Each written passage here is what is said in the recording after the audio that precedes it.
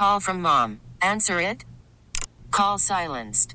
Instacart knows nothing gets between you and the game. That's why they make ordering from your couch easy. Stock up today and get all your groceries for the week delivered in as fast as 30 minutes without missing a minute of the game. You have 47 new voicemails. Download the app to get free delivery on your first 3 orders while supplies last. Minimum $10 per order. Additional terms apply. T-Mobile has invested billions to light up America's largest 5G network, from big cities to small towns, including right here in yours. And great coverage is just the beginning. Right now, families and small businesses can save up to 20% versus AT&T and Verizon when they switch. Visit your local T-Mobile store today.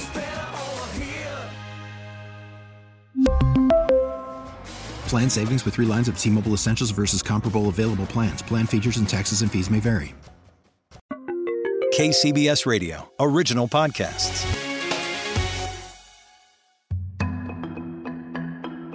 A few blocks away from UC Berkeley, near the bustling intersection of Shattuck and University Avenues, is a small, humble bookstore.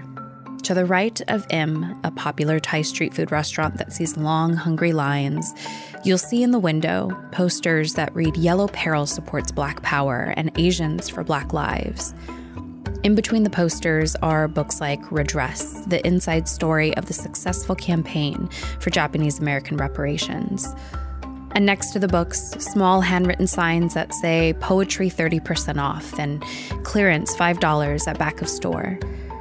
Inside, the emptying shelves of one of the first Asian American bookstores in the country. This is Eastwind Books of Berkeley, and it's closing after 41 years in business. From KCBS Radio in San Francisco, I'm Mallory Samara, and this is Bay Current. Harvey Dong is the co-owner of Eastwind Books of Berkeley, along with his wife, Beatrice Dong. He also teaches at UC Berkeley in the Asian American and Asian Diaspora Studies program in the Ethnic Studies department. But Harvey isn't just a bookstore owner or just a teacher. He's quite literally a living Bay Area legend in the activism world. I was actually one of the student strikers here at UC Berkeley when the TWLF strike began in 1969, following the lead of the SF State TWLF strike, which began in 1968. So I took part in establishing some of the first classes taught here in ethnic studies, Asian American studies. A piece of history you may or may not know about unless you had a Filipino-American radical mother or took Asian American studies in college like I did is about the International Hotel in San Francisco. It was home to a couple hundred Filipino immigrants, mostly men and seasonal farm workers, until it was demolished for a parking garage. If you want to learn more about it, the documentary The Fall of the I Hotel, written and directed by Curtis Choi, is a good watch. But the very public fight and protests against developers is an incredibly important part of Bay Area and Asian diaspora history here. The I Hotel and the surrounding blocks were known as Manila Town and provided a community for those so far from their home country. The several blocks surrounding the I Hotel would see destruction too. There were restaurants, other low-income housing, clubs, barbershops, and inside the I Hotel was Everybody's Bookstore, the first Asian American bookstore in the nation. Well, Harvey, he co-founded it. The first Asian American bookstore was actually Everybody's Bookstore, which you can say was an outgrowth of the Third World Strike ethnic studies movement. And that bookstore opened in January 1970. About 10 people who were part of the AAPA, Asian American Political Alliance, opened that bookstore, one of the last of the projects of AAPA.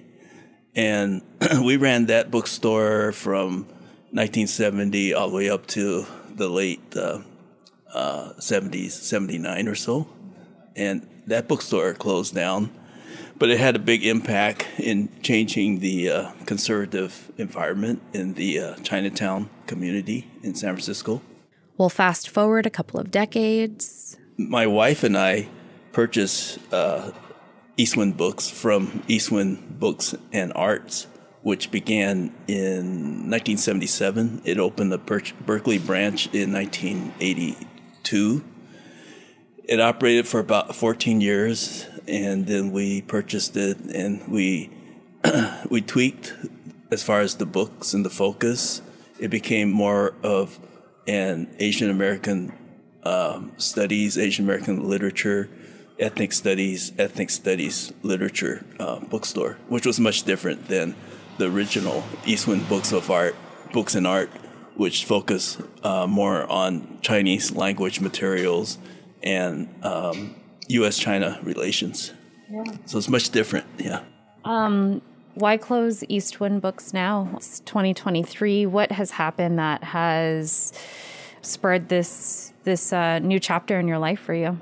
Well, we've been fighting rent increases.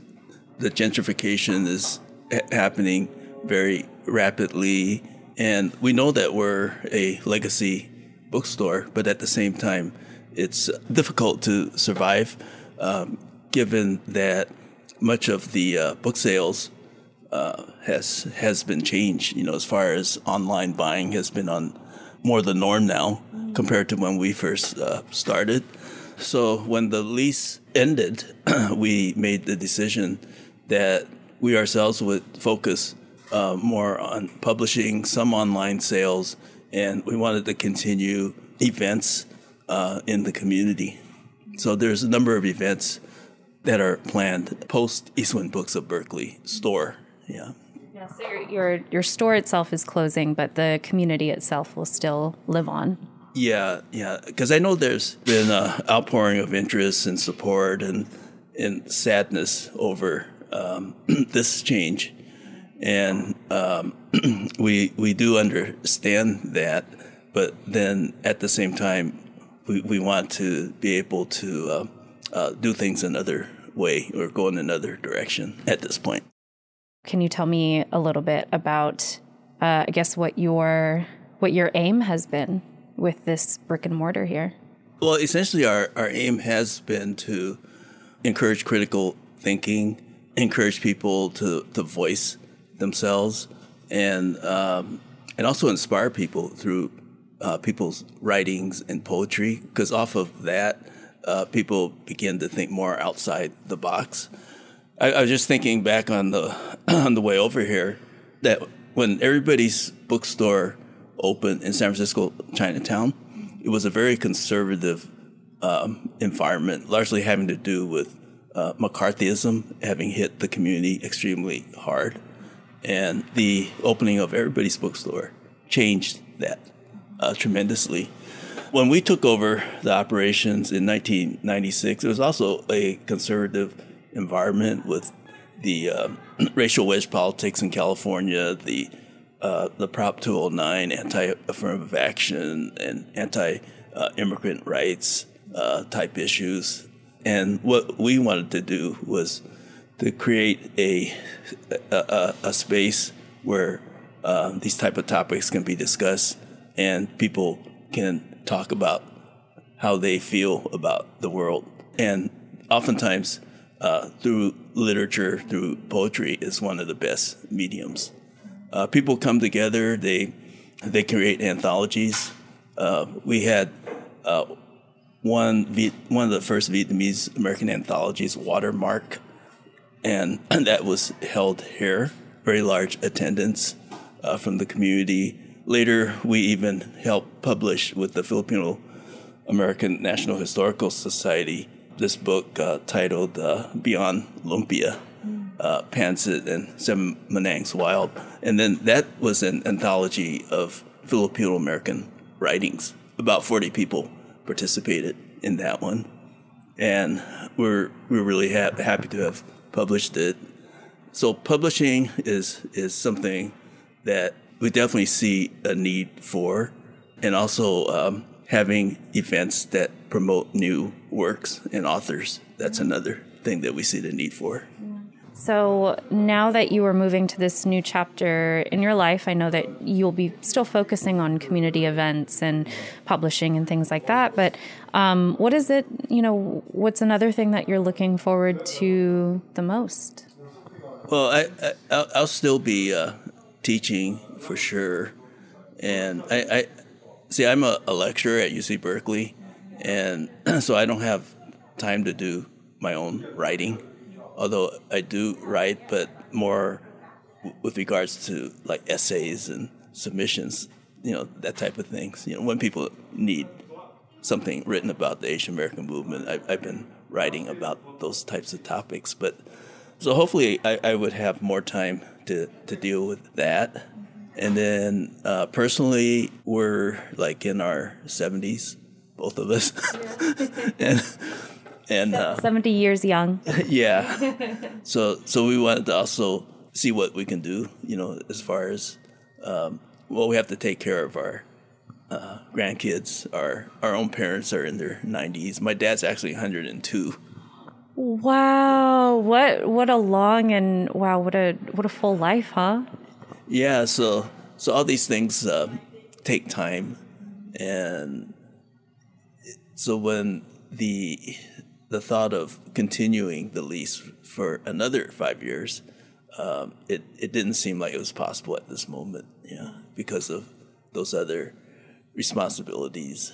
All good things must come to an end, or I guess come into a new form in somehow anyway, right? Yeah.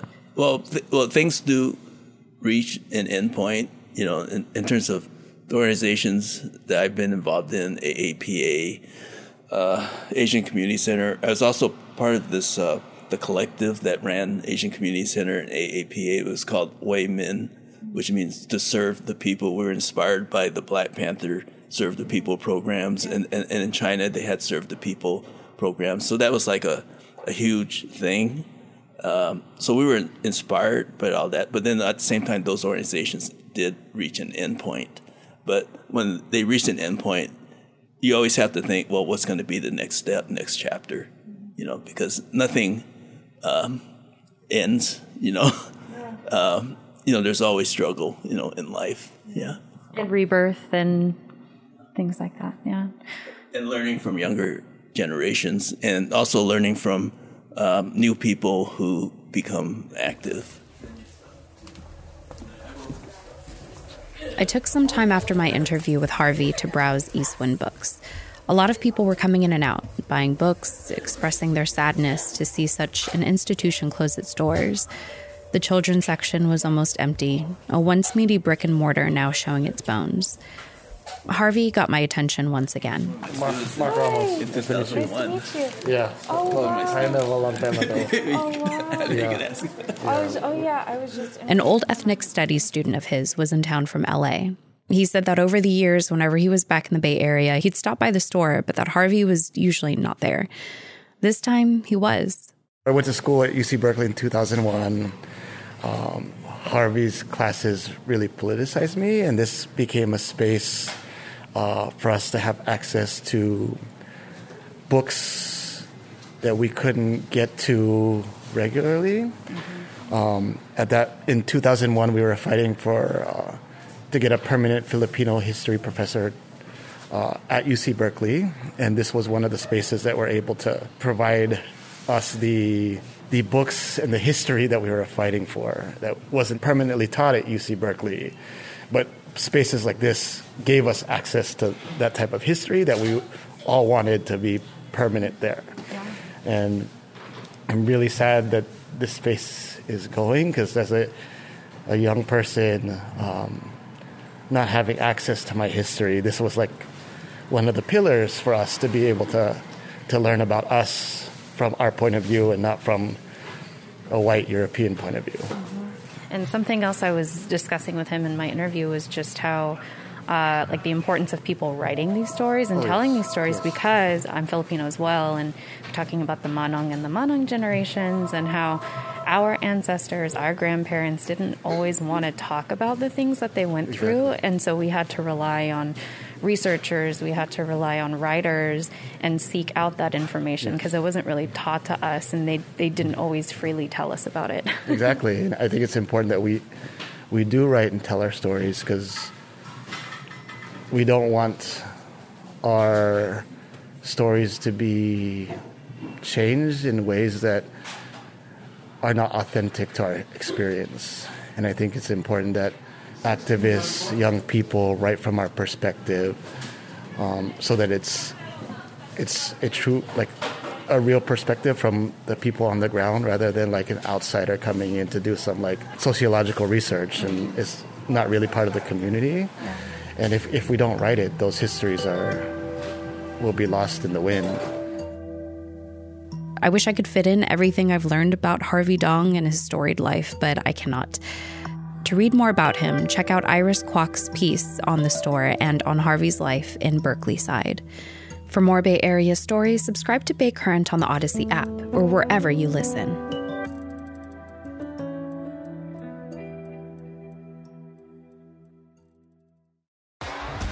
T-Mobile has invested billions to light up America's largest 5G network, from big cities to small towns, including right here in yours.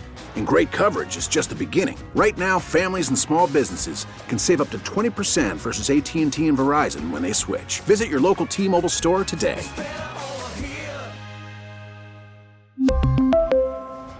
Plan savings with 3 lines of T-Mobile Essentials versus comparable available plans. Plan features and taxes and fees may vary.